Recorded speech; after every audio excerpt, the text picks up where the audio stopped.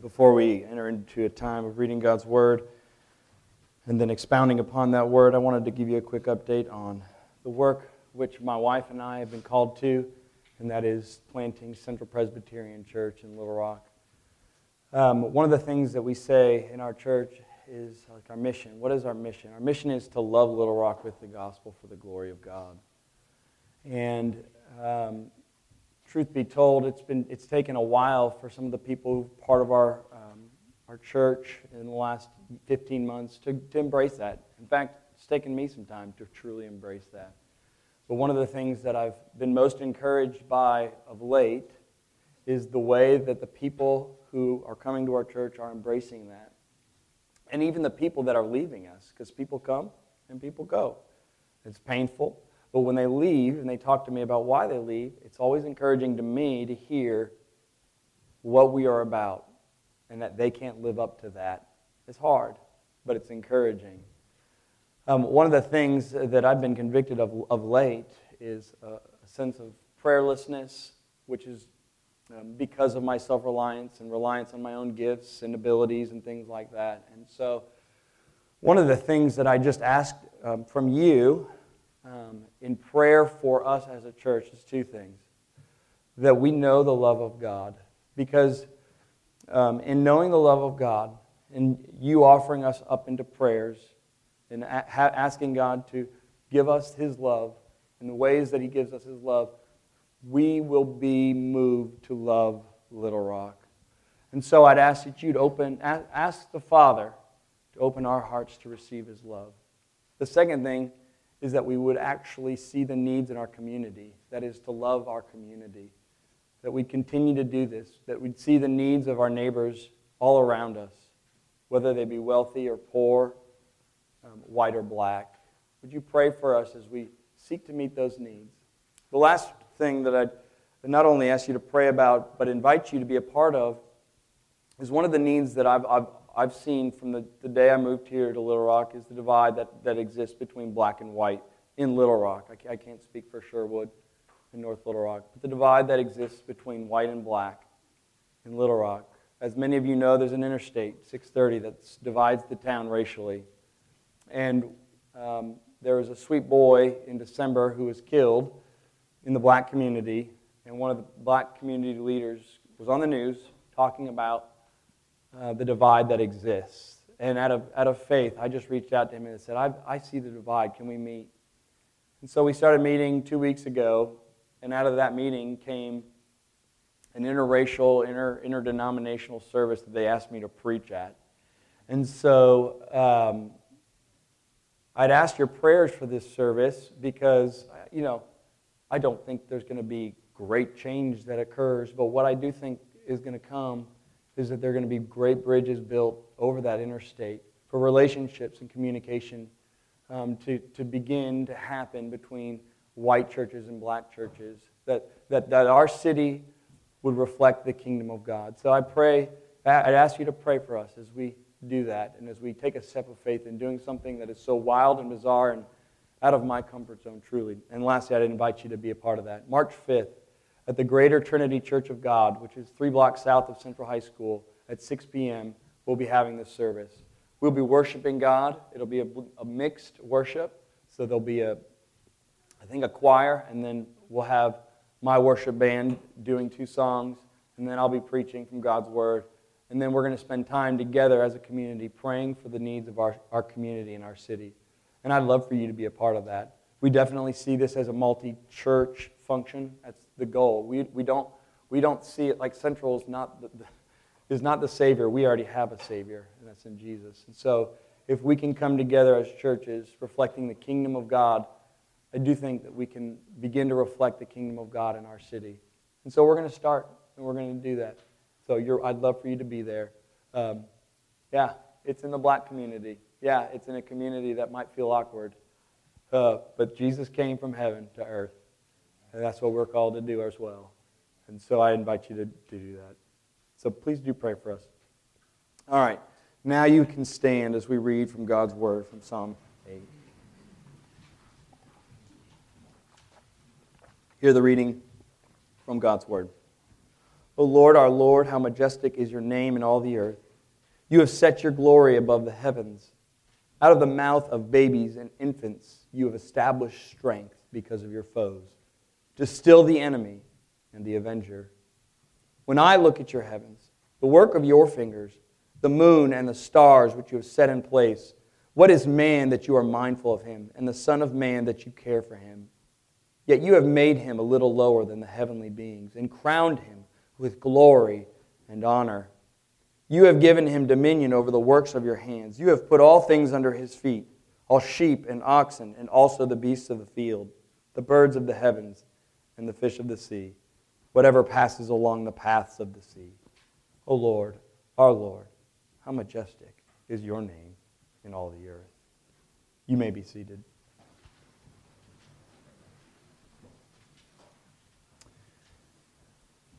Let me pray.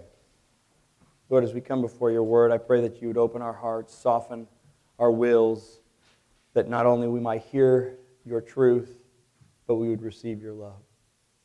Lord, more than anything, I do ask that we become more and more dependent upon you, and that through the preaching of your word, you would accomplish this. And I pray this in Jesus' name. Amen. Love. Love and prayer. Love. One of the silliest shows on television right now is a show called The Bachelor. It's silly because one man gets to date 25 women over 6 weeks in hopes of finding the one. After each show, a few girls are eliminated because they don't get roses. And eventually, the 25 girls gets limited down to 3 or 4. And what happens when it gets eliminated down to 3 or 4 is the girls start to feel something in their heart. And they'll draw this out on the show, and the girls will start saying things like, I think I love him. I think I love him. I don't know. And then what they'll do is at the end of the show, the girl will look at the guy. And mind you, they've known each other for 4 weeks. And there's been 3 other girls dating this guy at the same time, okay? They'll look at him, and they'll say, I love you. And there's this great moment, and there's an embrace. I love you? What? You've known him for 3 weeks, 4 weeks at most. You've been on 2 dates. You love him? Oh, honey. You see? It's a silly show. It's a kind of a joke, but the truth is we get love wrong all the time. We're just like these girls on The Bachelor saying, I love this, I love that. I love pound cake. I love milkshakes before bed. You know, we know in our hearts that this isn't love.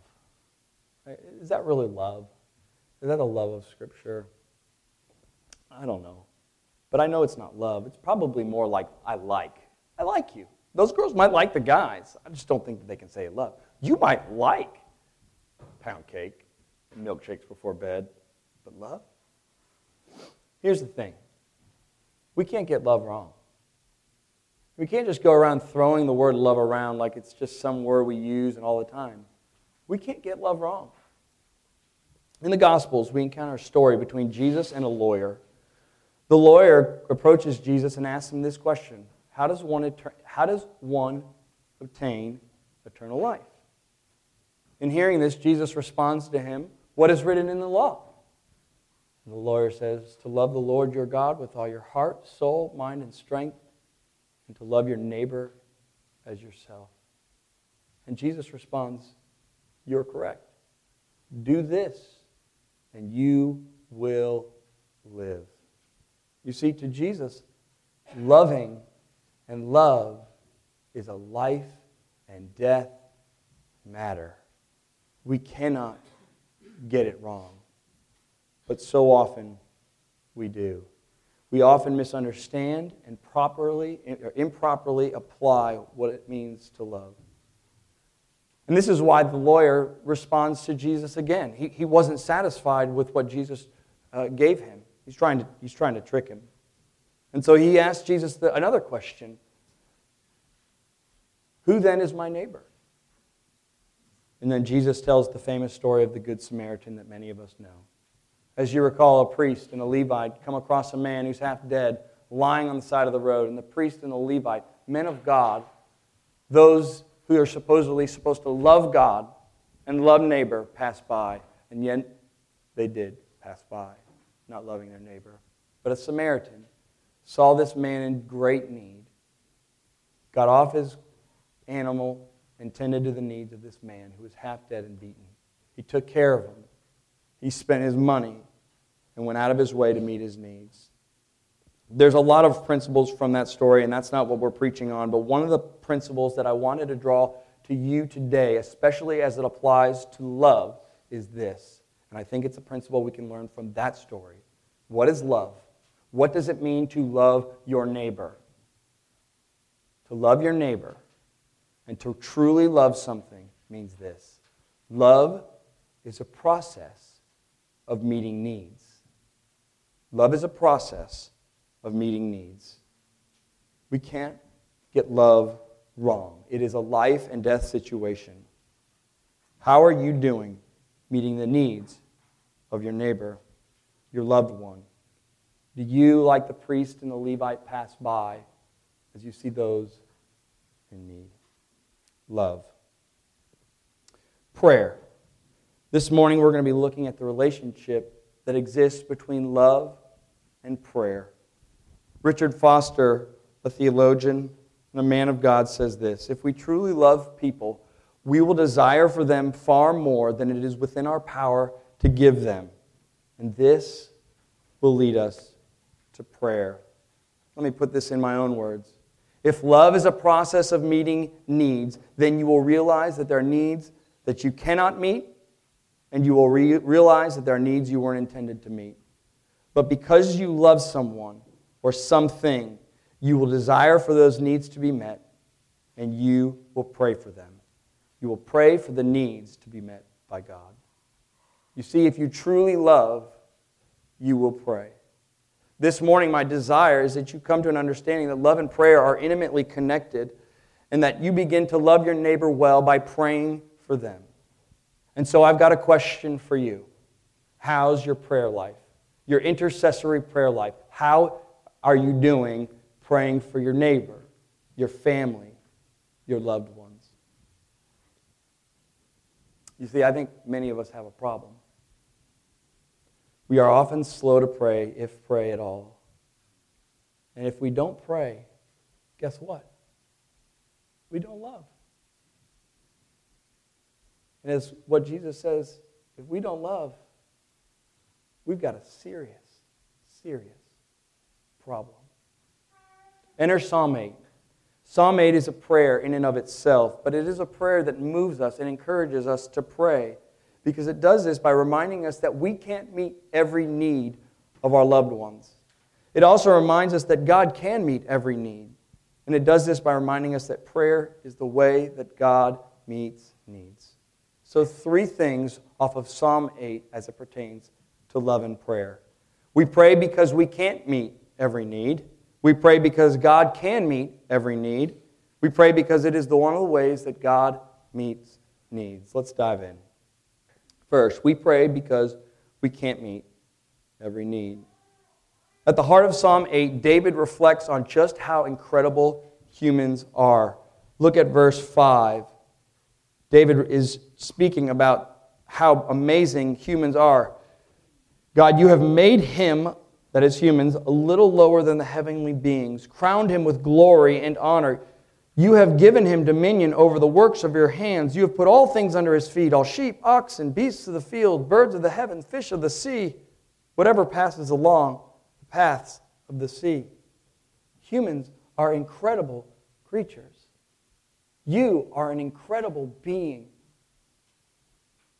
In the midst of your DNA is incredible power, creativity, and the ability to have dominion over your family, your businesses, your schools, your world. You are an incredible being, and the Bible does not skirt from that. But I don't need to tell you that. I don't need to tell you that because in the midst of, in your pocket right now is a phone that can connect you with people on the other side of the world. And how was that phone created? It was created by human beings, by men and women who were wise and smart and could craft this this incredible device where you could see people in Southeast Asia like that. I mean, on the east side of Little Rock is the airport. And at that airport, did you know you could get to Atlanta in less than an hour? To our minds, it's not that incredible, but when you're driving in a car for 9 hours with 2 kids to Atlanta, something like that seems absolutely incredible. Can you believe it? We can get here in less than an hour? And how are airplanes made? Well, the Wright brothers. We know that. We can trace it back to that, and it's so on and so forth. By the power of men and women, we've created things to meet our needs. Amazing things. One last story, one example, and it's silly, and it kind of shows my childishness. From time to time, I like to imagine what it would be like to travel in time. And if I were able to travel in time, well, what would I bring back with me? And this is what I thought. This is my mind, and I'm sorry. I imagine going back to one of these great battlefields, Napoleon, or the 1500s, the battles, the 30-year war, and I imagine having my car with me, getting in my car, driving around this battlefield, waving my, woo, going crazy, and imagining what the soldiers and the generals and the people would be imagining watching me drive my car around. What would they think? Whoa, this must be from the gods. A car. Wow, what is this? But to you and I, a car is just made by the Ford brothers, and it's just another creation which we get in and we move. But here's the point. Here's what I'm saying. As humans, we have the ability to meet so many needs. Communication needs, transportation needs, food needs, and on and on and on and on it goes. We have incredible abilities. Thanks be to God. But there is a great danger in this as well. And that danger is this. We can begin to believe that we can meet every need we encounter. Just because we've been given great dominion and power and creativity, we begin to believe that we don't need anyone else but ourselves. And this is a lie from the pit of hell. Our power is always in subjection to God's power. Our creativity is always in subjection to our great Creator. So the truth about our needs is that there are needs that you and I were intended to meet, but there are needs that you and I can't meet and weren't intended to meet. Philip Yancey, in his book Prayer, writes about communistic Germany, and he says this: the city of Leipzig in East Germany had been the scene of a violent protest against communist rule in 1953, only to have it crushed by force. In 4 decades of violence, nothing changed behind the Iron Curtain. But in 1989, Christians meeting in a church where Johann Sebastian Bach used to play the organ began a practice of candlelight prayer marches. 10,000, then 30,000, 50,000, then 500,000 people joined in the marches in Leipzig and 1 million more in Berlin. Until finally, one night, the Berlin Wall itself, the reviled symbol of the Iron Curtain, yielded to a different kind of power, the power of prayer. And that wall splintered into 1 million pieces. We think we can meet some of our greatest needs, as is the case in East Germany. They thought they could fight communism fist with fist, but they had no success. So they began to pray. And in the midst of their prayer, God met those needs. So let me ask you a question. What needs are you trying to meet that you were not intended to meet? What are you trying to take by force that you were not intended to take by force? What are the powers that you are trying to wrestle with that you were not given the strength to wrestle with? Is it a difficult marriage? Is it a faithless child? Is it a difficult job? Whatever it might be, what are you trying to wrestle with that you weren't intended to wrestle with? What can you do? Well, you can go to God in prayer, because in God we have someone who is capable of meeting the needs we can't meet. Let's take some time to learn about this God. We pray because God can meet the needs. The psalmist considers who God is by what he has done. In verse 1, if you look in your text, he says this, "You have set your glory above the heavens." He continues in verse 3, "When I look at the heavens, the work of your fingers, the moon and the stars which you have set in place, what is man that you are mindful of him?" Your statements such as these are easy to glance over. We even sung it today in our opening song, "How Great Thou Art." I can't think of it, but God created the heavens and the earth. And we just kind of say it, and it goes in one ear and goes out the other. But David doesn't want us to glance over these statements. He is very purposeful in putting these in Psalm 8. So I want to slow down and consider the heavens and the stars and consider just how great our God is. I'm quoting extensively from Sam Storm in his book, One Thing. This is what he talks about in terms of the stars and how great and how awesome our God is. Listen to what he says. Our solar system is part of a galaxy we call the Milky Way. The Milky Way is approximately 100,000 light years in diameter. In other words, if you are somehow able to travel at the speed of light, that is 670 million miles an hour. If you were to do that that fast, it would take you 100,000 light years to cross its 100,000 years to cross its path. Now, seen from far away, the Milky Way looks like a giant pinwheel, rotating slowly in space with 4 broad spiral arms bright with stars. Our sun, located about a quarter of the way out along one of these arms, makes a complete circuit of the galaxy every 250 million years. How many stars do you think are in our galaxy alone, the Milky Way? How many stars do you think? Well, the naked eye can see somewhere between 4,000 stars on the best of nights. But the Milky Way contains anywhere from 150 to 200 billion stars. And yet we are only one galaxy among some 150 billion others, each with tens upon tens of billions of stars. There's a galaxy known as Virgo that we know contains 5 trillion stars all to itself.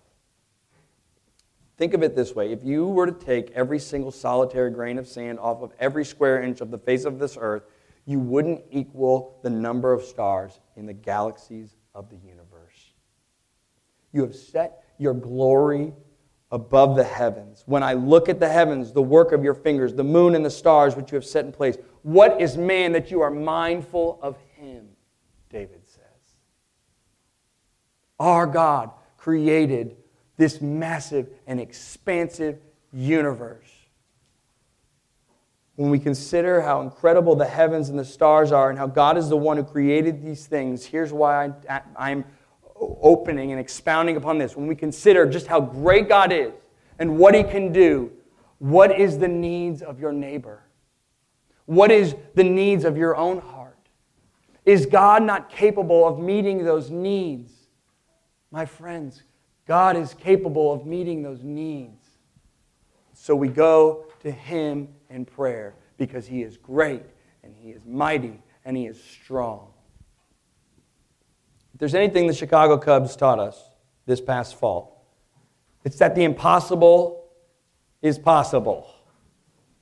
So I want to speak to my Arkansas Razorbacks fans in here. Okay, let's have a heart-to-heart here, all right? Have you given up hope that the Arkansas Razorbacks can win another national championship? Have you? There's a lot of doubt in there. I know there's teams like Florida State and Alabama. Those are some powerful teams. But have you given up hope? All joking aside, here's why I asked this question. What have you deemed impossible that God has deemed possible? What prayers are you not praying because you've deemed impossible to be answered and you're not praying them because of it?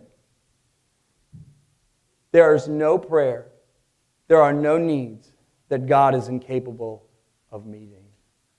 And so I ask and pray and hope that you would consider praying prayers that you have not considered praying for some time. Would you turn to the one who can and often will meet the needs of the ones we love most dearly? There is nothing God can't do. So we pray because there are needs we can't meet. We pray because God can meet the needs we can't meet. And lastly, we pray because it is the way that God meets needs. You know, prayer is a strange thing. Like, if we were to kind of take off our religious goggles and just look at prayer for what it is. I mean, it looks like a person talking to themselves. It looks silly and it looks foolish. An atheist or an agnostic or someone who's not very religiously oriented might look at prayer and say, what a weak and silly thing to do. Why do you pray? What hope is there in prayer? Now we can put our religious glasses back on. Is prayer meaningless? Is prayer weak and foolish? Does prayer actually accomplish that which God tells us it will accomplish? If you look at verse 2 in this psalm, I think the answer to that question is yes. David says in verse 2, out of the mouth of babies and infants you have established your strength because of your foes. Out of the mouth of babies and infants you have established your strength. What is David getting at? David is certainly not getting at prayer in this. What David is getting at is how God works in our midst. That God takes what is weak and insignificant and uses it to establish His strength. God always uses what is weak and insignificant to establish His strength. We look no further than in the death of Christ. To many, the death of Christ seemed weak and insignificant. But as Christians, we know what was weak and insignificant to many was the very thing that God uses to establish our great salvation.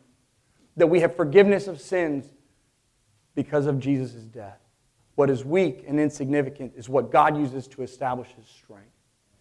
Paul says in 1 Corinthians 1, God chose what is foolish in the world to shame the wise.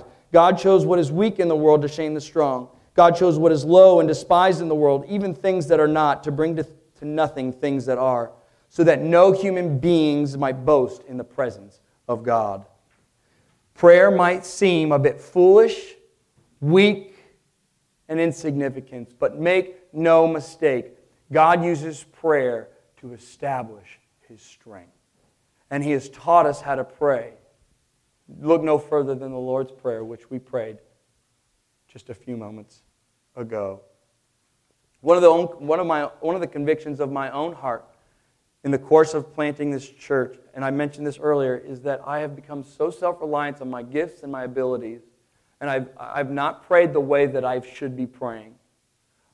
Truth be told, I've not prayed the prayers that that are impossible. Like friends that I encounter that are so against the gospel, people that don't go to church, are the ones that I often like, God can't answer that prayer. In the course of my raising of funds, I come across people who say things like this: I can't give you money, but I can pray for you. And if you want to know the truth, I think, oh man, I want money, not prayer. I mean, like there's the reliance of my own heart. If I have money, I can plant this church because I can rely on my own gifts. But as I come across Psalm 8:2, I start to realize, whoa, damn. God uses what is weak and insignificant to establish His strength. In the course of my fundraising, I come across this woman named Fran. She goes to my in-laws' church. She's a sweet and dear old lady. Her husband and her were missionaries in South America. Her husband planted churches, so she knows what it's like to plant a church. And she's one of these women who always says, I don't have any money. Her husband was a Presbyterian minister. I don't have any money, but I can pray for you. And for some reason, Fran sticks out amongst all the people that say things like that because I believe her. And what I'm realizing based off of Psalm 8:2 is that I need so many more Frans in my life. That God uses what is weak and insignificant to establish His strength. And so more than anything, Trinity Fellowship, I ask that you would pray the prayers that I asked you to pray for us. That we would receive the love of God, and that in receiving the love of God, we would love Little Rock. That we would do the things that God has called us to do. Please pray for us. Please, please continue to pray for us. Because in prayer, God establishes strength because of His foes. What are you trying to build on your own strength? What are you relying on that only God, you can use God to rely on? Is it your kids? How are you praying for your kids? There are things that you cannot meet with your kids. You can put them in Bible school. You can put them in Christian schools. You can pray with them every night. Read the Bible every night. And yes and amen to those things. But the thing is, you have no control over their faith. Faith is a gift from God. And are you praying for your kids to receive that gift? Your husband and your wife might be, or husband or your wife might be stubborn. The only thing that you can begin to pray for the repentance of their own heart, that reconciliation might come. Because prayer is the means by which God meets our needs. I've got to conclude. Augustine of Hippo is arguably one of the most influential Christian leaders in the history of the church. His writings not only shaped the church during his time, that is 400 AD, and continued to shape the church moving on from there, but it also influenced and shaped the great reformers of the 1500s, Martin Luther and John Calvin, the very men we trace our history and our heritage. Prior to being this great Christian minister, though, Augustine was far from being a Christian. He was not godly. He was a part of a Gnostic cult, did things that would make many of us blush. He stole, he cheated, and so on and so forth. He really did whatever he wanted. So how did Augustine change? Where was the power that changed such a hardened man into becoming such a godly and influential man? Well, we could go into details and you could read his book, The Confessions, but I think one of the things that you will see if you were to just see his life and his confessions is that he had a mother named Monica who prayed for him and prayed constantly for him. And one of the things that The Confessions does, as he reflects on his life, is that he always looks back at his mother and her prayerfulness for Augustine. You know, it's probably more complicated than that, but because Monica was always faithful in her prayers for Augustine, Augustine looked at that and said, God used her prayers to change the most hardened person. And as a result of that, we have what we have today in Augustine. She prayed because she knew there were needs she couldn't meet. She prayed because she knew God could meet the needs. And she prayed because she knew that God uses prayer to establish His strength. That prayer is the means by which He meets needs. Behind Augustine's transformation was a mother who loved well. And she loved well because she prayed well. Love and prayer are intimately connected. You cannot love well and fail to pray. So how's your prayer life? How well are you loving? For many of us, we hear such a statement like that. Listen to the sermon I just preached, bound and determined to become more prayerful. And I hope that is one of the reasons for that. But what is one of the ways that you go from prayerless to prayerful? How does that process come? Does it come through discipline and waking up early in the morning and doing that and bound and determined that I'm going to be more prayerful? Is that how we're going to do it? We're going to take what we feel guilty about and just, I'm going to do this. The answer to that is no. The only way we'll become more loving and prayerful is if we receive the love of God.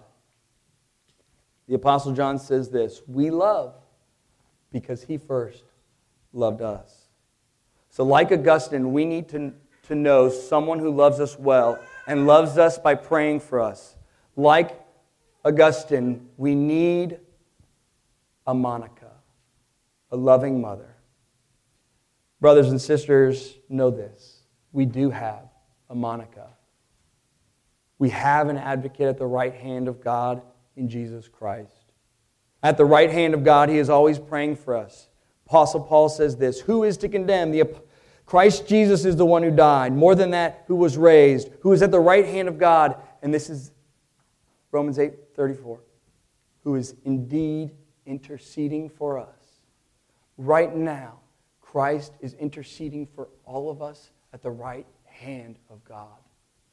Do you know that you have someone who's praying for you, who is always loving you? If you know that, I can guarantee you too will become more prayerful. And when more prayerful, you will become more loving. And if more loving, you too will live. Let's pray. Jesus, you did not have to come and die for us, to take wretched, prayerless, self-reliant people like us and give your life for us. Greater love has no other than this, that a man laid down his life for another, and you did that for us.